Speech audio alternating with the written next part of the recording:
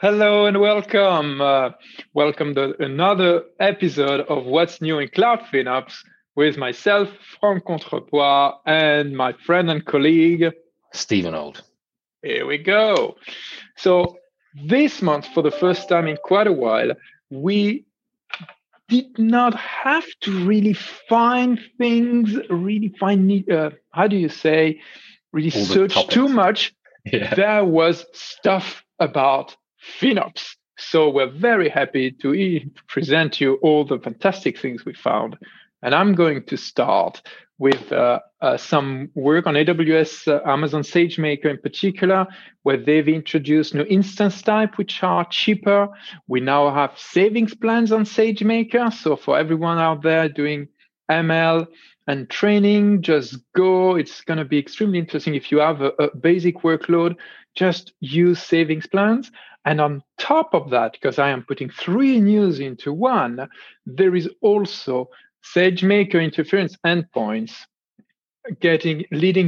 you can use the same endpoints and the same containers you have on those endpoints to do multiple training. So you can start aggregating things and getting to up to 80% discount. Nice. Moving on to the next one I've got, because we've got a lot to get through today before we speak to our colleague John about maturity models. We have a new digital course that Amazon have released about S3 cost optimization. The course is aimed at architects, whether they be cloud architects, solutions architects, storage architects, developers, operations engineers. Anyone could join it, it sounds like. I've always thought it's quite simple to set up S3 because they've got all the automation there. But I guess if you are using a huge amount, we speak to people that are using petabytes, this might give them some extra additional pieces to help them with that. And it's got some video demonstrations. Yeah, and S3 became quite a big thing now. You have I don't remember how many different type of S3. You have the standard one, the one zone one, you have the auto tiering one, you have the Glacier, and they are all together. And some things you can do on your own, something it can be automated, but it's a little costlier. So I think if they provide, which is what I hope, best practices and use case to use each different service, that would help me now us and to keep on track. Yeah. Okay. Next one is about cost categories, AWS cost categories. So the idea of cost categories is while we advance into what AWS matures as in the industry, becoming more finance aware, talking more and more with finance people and CFOs, they are introducing some features around organizing cost. And the AWS cost categories was introduced some time ago. Now they've added a detail page, which avoids people getting some information on one page, then clicking on a button, getting to the bidding console and being able to extract further information. So it's a more aggregated information, so easier insights to extract. And also the categories being a hierarchy, you can now have inheritance and default value flipping down. So that would help create more and more granular cost categories and so better reporting. It's just becoming more mature, isn't it, really? It's that. I still feel it is still complicated in the fact that it's still a technical way to get to the cost, but it's definitely a move in the right direction. Super. Right, next one. Amazon Elasticsearch announced its auto-tune feature, which will improve performance and application availability. This is based on it running a JVM and tuning the memory. Although this one doesn't have a specific nature of saying that it is cost reducing, as soon as we see performance on a service that can become quite expensive for using it at scale, we do think that this will help people reduce their costs. And a little other thing, there was no real best practice on how to scale the service. And so it was just really try and error. And it could be quite costly quite easily. So if there is an auto tune, I think that's going to be extremely useful to start small and then grow as needed, as best practice recommend. Yeah, and get maximum performance out of the cluster you've got before moving up. Exactly.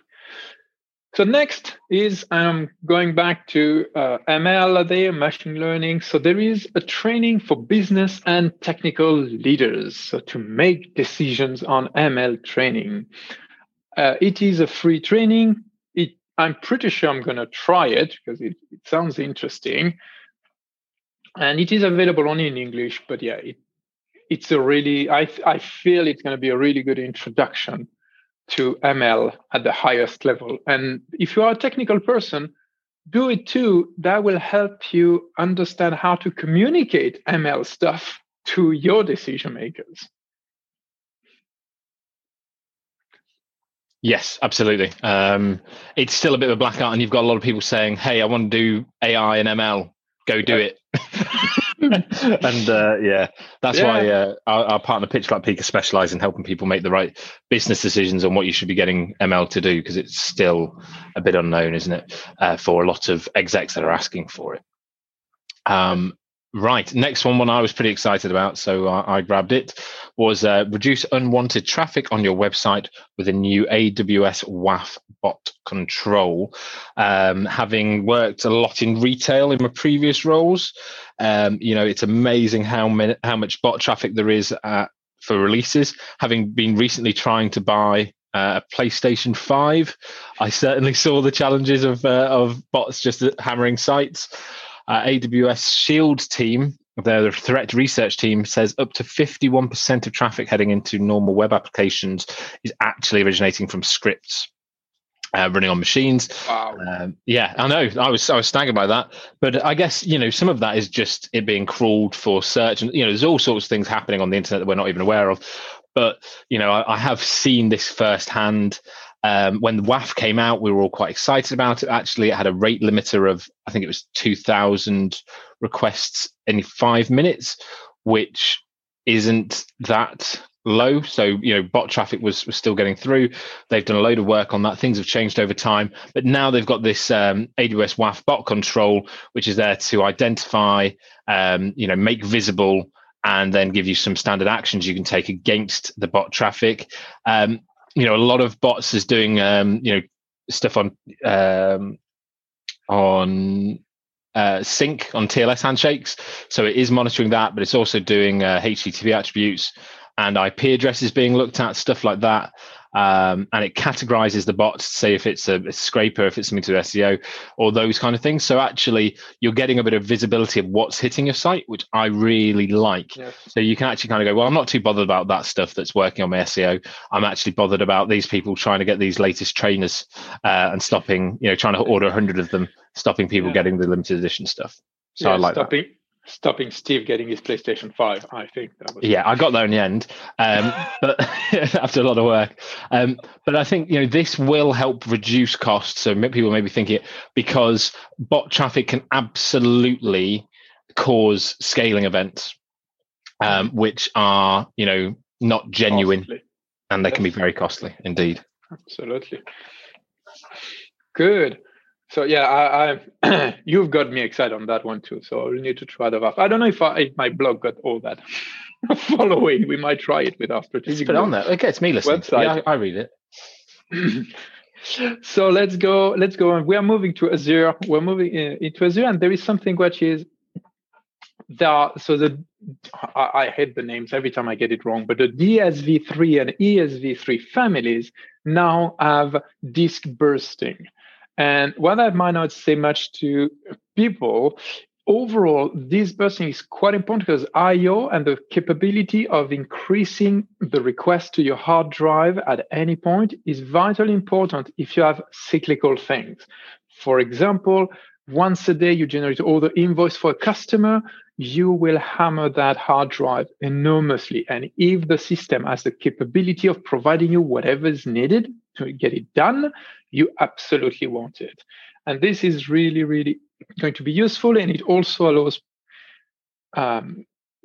some services to stay on lower end machines, because if you only need 30 minutes of very high intense storage performance per day, then you do not need to move to something which is ready 24/7. You just have that 30 minutes available. I think that's that can be really good. And from a database crazy guy, I would say that would have been very interesting for me in the past.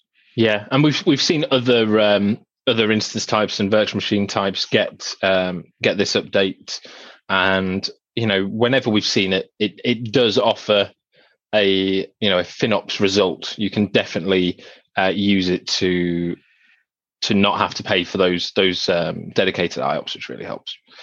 Yes. Right. The next, they are expensive. The next one, general availability, is how it starts, but actually, I don't think that's a good description. There are some changes coming to the Azure Pipelines free grants. What's interesting reading this article is basically people have been abusing it. So they're doing some temporary changes to the process. I don't know how temporary, but basically, if you're creating a new organization, you have to send an email requesting the free grants so you can get free CI/CD Azure pipelines. They used to just happen naturally in your organization. You'd get an amount free. You now have to go and request them. Really surprising that this area has been abused. But a lot of the kind of the DevOps stuff in Azure has actually been really strong. But yeah, I was surprised to see the reason why. I just thought maybe they were deciding to try to pull back from some giving some free stuff to everyone. I was a bit cynical, but they're talking about there's been an abuse of hosted agents. So.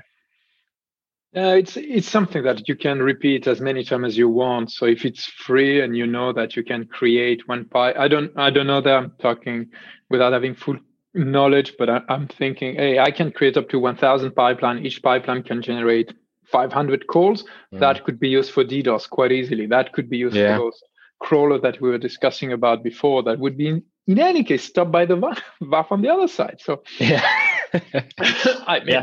But yeah, that's all I can think it might be. When I first read hosted agents, I was trying to work out exactly how it was being abused, but that was what I thought as well. It's probably just I didn't want to give people ideas. But anyway, now you can't do it. You've got to go and send an email so they know you want to. Okay, I'm moving to something which is from Google Cloud this time, and it's extremely exciting, really. It is using predictive auto-scaling. So there are some moments, and as you say, in particular, for example, retail will be one, or where you're going to have more traffic, or you're going to have less traffic than usual. And so Google is presenting a system that they will try to guess that and make decision upfront, because even if you're just reacting to scale up or scale down, it takes some time.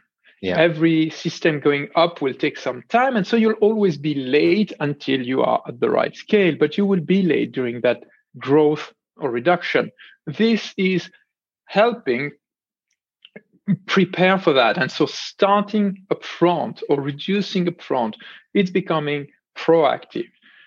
As everything that tries to guess the future, it requires you to validate if it is really going to work for your system. And so there is also something that will help you understand and checking it. There is in the documentation, there is a part which is about checking if predictive auto-scaling is suitable for your workload. So you can see what would be the recommendations, and you can have a human understanding, yes, that would have helped or not. So go and check it. I always love the things that try to make it more proactive. I think it can really help the usability for your customers, but at the same time, it can easily go wrong. So yeah, test it. Yeah, and I have to say, because obviously we read a lot of articles to come up with these, some months more than others. This month's probably a better one because there was enough there that we didn't have to search looking for nuggets deep in articles.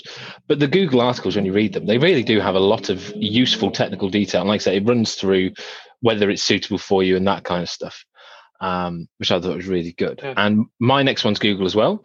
Have budget notifications come to your favorite comms channels. So the notifications and stuff that's been working in the budget engine within Google, you can now get to fire to, I'm just going to say Slack, because let's face it, almost everyone that's using Google is using Slack. I know a couple of companies that use actually the Hangout side, but you can easily get it to bang into tools basically, and that's really nice. And the article actually walks you through exactly how you do it as well. So there's plenty of detail in there. I think that's dead helpful. I know I live my life on Slack. I have to quite regularly edit the Slack notification noises out of this podcast because I forget to put it on Do Not Disturb. So it's it's a big part of what we do here and what a lot of organizations I work with and have worked in the past are using. So, the more information you can have firing in one place, the better. Obviously, as with any notifications, don't make them too noisy or no one will read them. But I think that's a nice little addition from Google. And that is my last piece of news.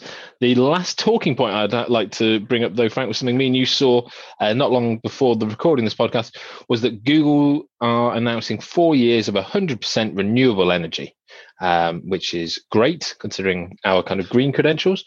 And the new carbon footprint region selector, well, there's a region selector that is related to, you can actually have a look at how well you've chosen based on the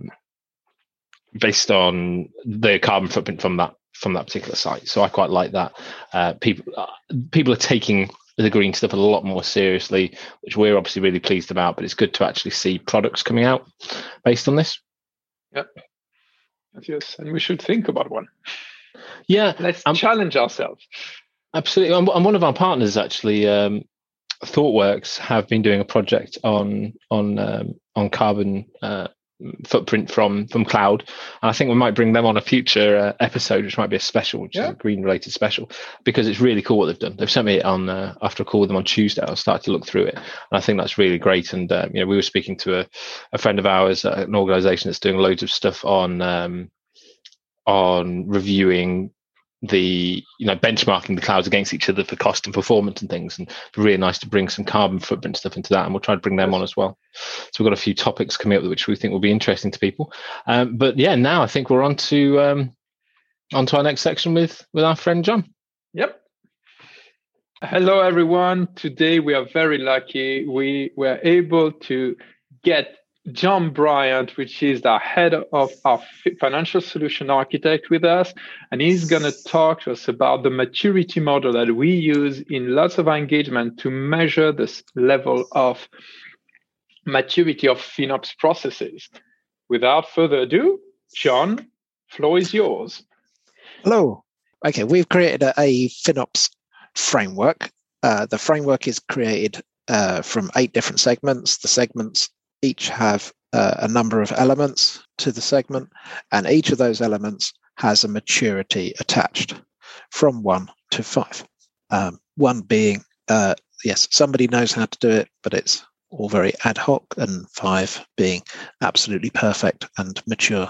I think most of our customers will find themselves predominantly at the level of 1 or 2 because Cloud FinOps is a new thing. It's just developing. So what kind of things are we assessing people against? And you did a lot of the work coming up with this model. How did you decide those are the right things to be asking an organization when you're looking at their maturity? It's a summary, really, of the questions that we've been asked over time, and in a structured fashion, so that we can use it and reuse it in a repeatable way, so that we have a much more structured approach. So what are those areas that we are reviewing a company against when we're looking at the model and the framework? Sure. So there are 8 segments, which is your FinOps governance, which is how it all works and hangs together, making sure you've got people. Cost planning, which is establishing your costs and your business value of your cloud, which is very important. Then cost optimized design, which is making sure that as you bring in new services, that you are designing properly for the cloud and not just lifting and shifting stuff from on-prem services without considering your cloud costs. Then there's number 4 is the technical optimization of services, and that tends to be the optimization of running services. Number 5 is the financial optimization of services. 6 is financial visibility, so making sure that the reports are available and are understandable and going to the right people at the right time. 7 is cost monitoring, which is predominantly around alerting and sort of dashboards. And 8 is a structured overspend framework to avoid spikes. Okay, and do we see any patterns, where the people we're engaging, the way the market is at the moment, do we see any patterns where people are stronger or weaker against this framework? I think everybody has their own starting place, and different teams have got different focus. I think there's certainly a similarity of questions, which is, we don't understand why costs are increasing, which is about, again, this point around making sure that you can actually measure not just your cost, but the value of cloud and how the cloud is helping your business. So until you get that relationship, it's very difficult to attribute your costs correctly and understand why they're changing. But I think once you link them back to some sort of business value, then it's much easier to understand. And hopefully this question makes sense, but this model and the way it's working is quite different because, in my understanding, because of the way you have to change the way you're doing finance and governance around cloud versus on-prem. Is that fair? And can you go into a bit of detail about that? Yes, I mean, that's true. I mean, Cloud FinOps is very much about the cultural change of making IT and finance talk the same language, which is a novel thing. Making it the dynamic nature of cloud needs to be translated and understood by finance, so that you can still get the flexibility while also having an appropriate level of stability and reporting, such that your finance can see that, not teams that can see that it's controlled and managed. One of the ways you've described it to me in the past, which I've then used with people subsequently, is the fact that this movement from your limitation being on capacity, and absolutely. Now it being on cache, right? Because you can use a lot of cloud. So yes, on-prem is always, you have capacity constraints in terms of CPU and RAM. You have capacity constraints in terms of disk space. In the cloud, all of those capacity constraints disappear. I have to say, my experience is that capacity management was not done. There was not a strong focus on it. Let's put it that way. It was not done particularly well. It was. Yes, capacity management has been replaced effectively with the financial optimization and organization, because there's almost infinite levels of resource in the cloud, but we need to, but you are going to run out of money. And that's quite impressive, is that you don't see many tools or that many tools helping you understand how much you're spending, and eventually even just doing that migration. We had to really create one to make sure that we are able to assess customer state as of today, what was the relationship between finance and IT, and helping them doing that movement. We all know that money is vital, especially for profit companies. And the cloud until now has been really a technical thing, managed by technical people, and it is effectively moving into that area of finance. And this is where we are seeing lots of people coming to us and asking for that maturity model to say, where am I in that journey? How mature am I compared to my other, not competitors, but peers? And how can I move forward with that? It is really how can I say? It is a movement where you see the maturity of cloud as an industry moving from purely a toy for techies, into like me, moving into a professional tool that needs to be used to deliver value. Yeah, and it's moving into people's strategies, right? And it's very hard. Exactly. And if you look at a lot of the people who may be described as digital natives or people who are born in the cloud, SaaS companies and stuff like this, it is not surprising to us because we're in the industry, but to a lot of outsiders who've been running more traditional business for a long time, will probably be surprised to know that a lot of these companies maybe don't really understand their price per customer, or their cost per customer rather. And because when you've been doing something visual, we look at my history, my background in catering and hospitality, I would know based on what someone had ordered, the time they'd been in, I'd be able to work out the cost of that customer to me, what therefore they'd spent and the margin I'd made from it, right? As a really simple example.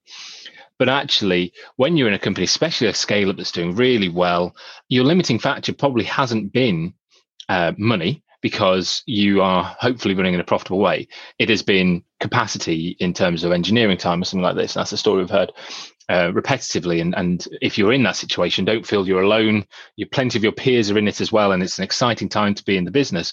But you are going to hit a bit of a maturity crisis where suddenly you need to be making strategic decisions. Maybe you're getting investment and people are saying, hey, if we add a new customer, how much is that going to cost? If you hit all these customers that you're saying you're going to do in your growth, how is that going to change your cloud cost?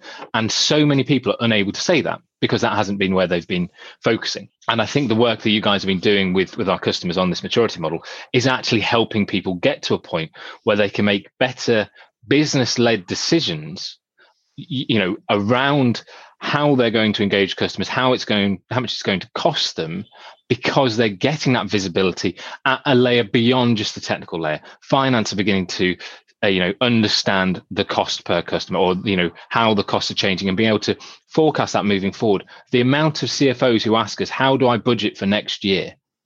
And Frank, we did that talk about forecast last month, I think it was, and how difficult that is. Well, actually, people stepping through this maturity model that you guys have created helps them get there in a more data-driven way, I think, which is why I find it quite exciting. I wanted to bring it up today. With that in mind, John, if people are coming to this thinking I'm at a zero in all those things you've said, we're not doing anything, which is my understanding of what a zero is, what would be your top tips be to getting started? So it's absolutely fine when starting is that this is an individual, one person doing bits and pieces and just establishing, where are we? What are we doing? Can I get at least some idea of my costs? Can I, you can search around, you can find vendors provide some best practice on optimized design. You can look at your technical optimization and assess the workloads, get some savings in place. You can get some commitments in place and get your financial optimization in place. You can get, the vendors predominantly provide pretty good reporting.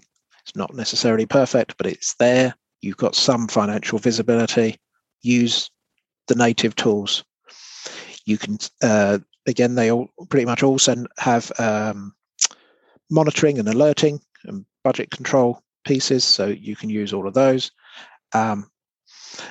Just get those basics in place as a base layer and then mature across the board as you can.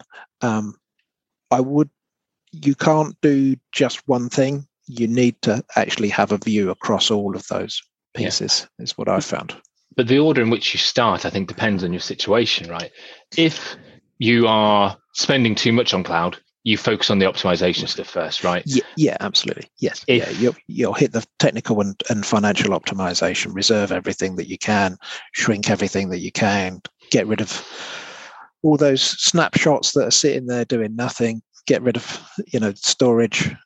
Yeah, tends to be a massive sinkhole of cost that is not overly controlled for a lot of people. I guess while if you're just pick up those simple pieces, first. Yeah, while if you're a scale up and it's going really well, actually, you're probably starting some of the visibility stuff, starting those conversations happening between departments saying, what information would be useful to you and how do I make it make sense to you as well? And some of it, like you guys have said a number of times to people when I've been listening in on you on calls to customers about saying, hey, it's a cultural thing.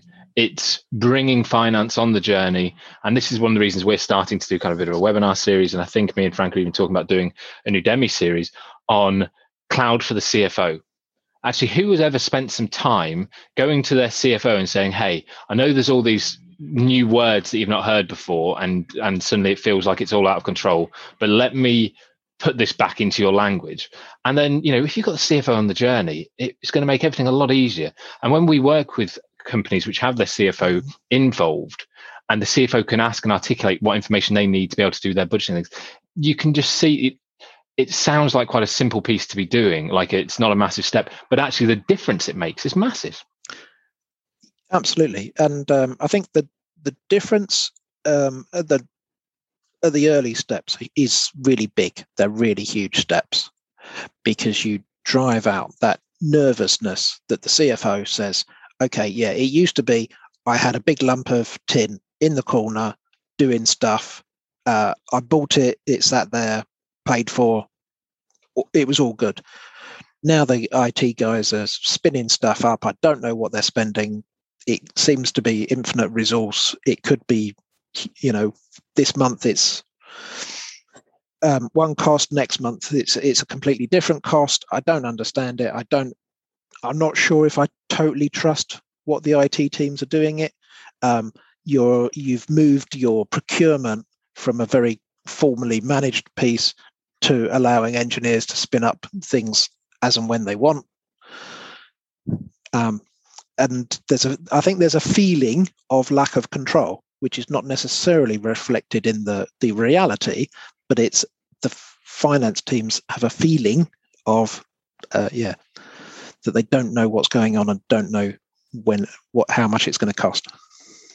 Absolutely. So again, kind of going back to a bit of a thing about how people are, they're feeling maybe they're not as mature as they want to be. They're either starting at zero very early on.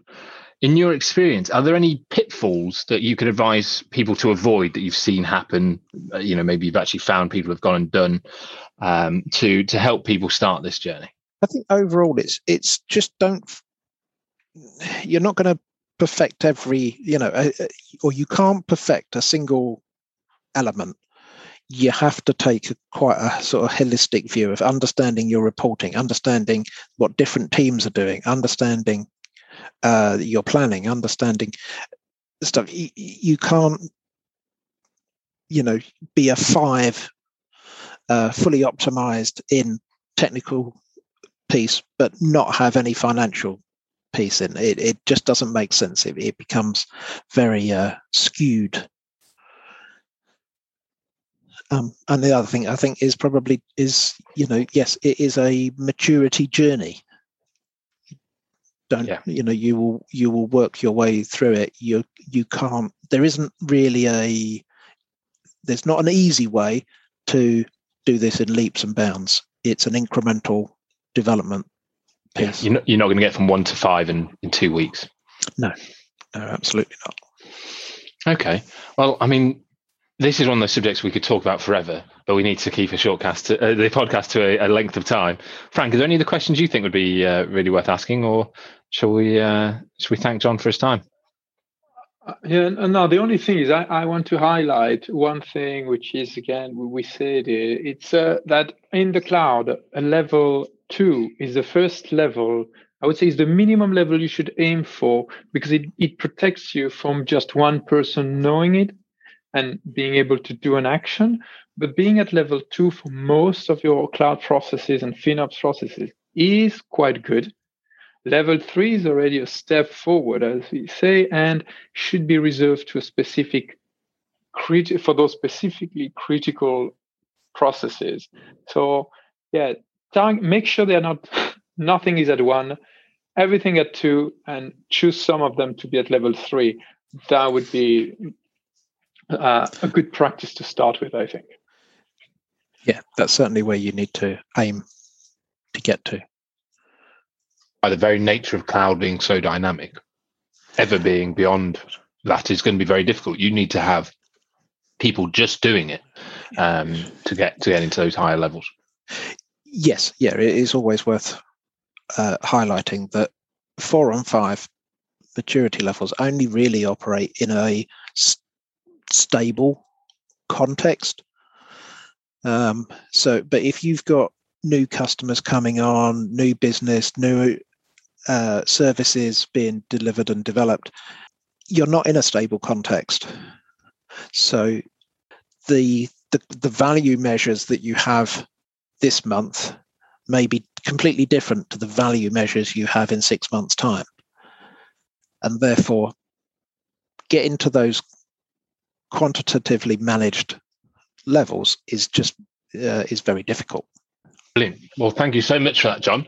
If people would like to know any more about this, feel free to message us on LinkedIn, and we can give you your questions to John. But yeah, thank you so much for your time, John. That's really interesting. Thanks very much.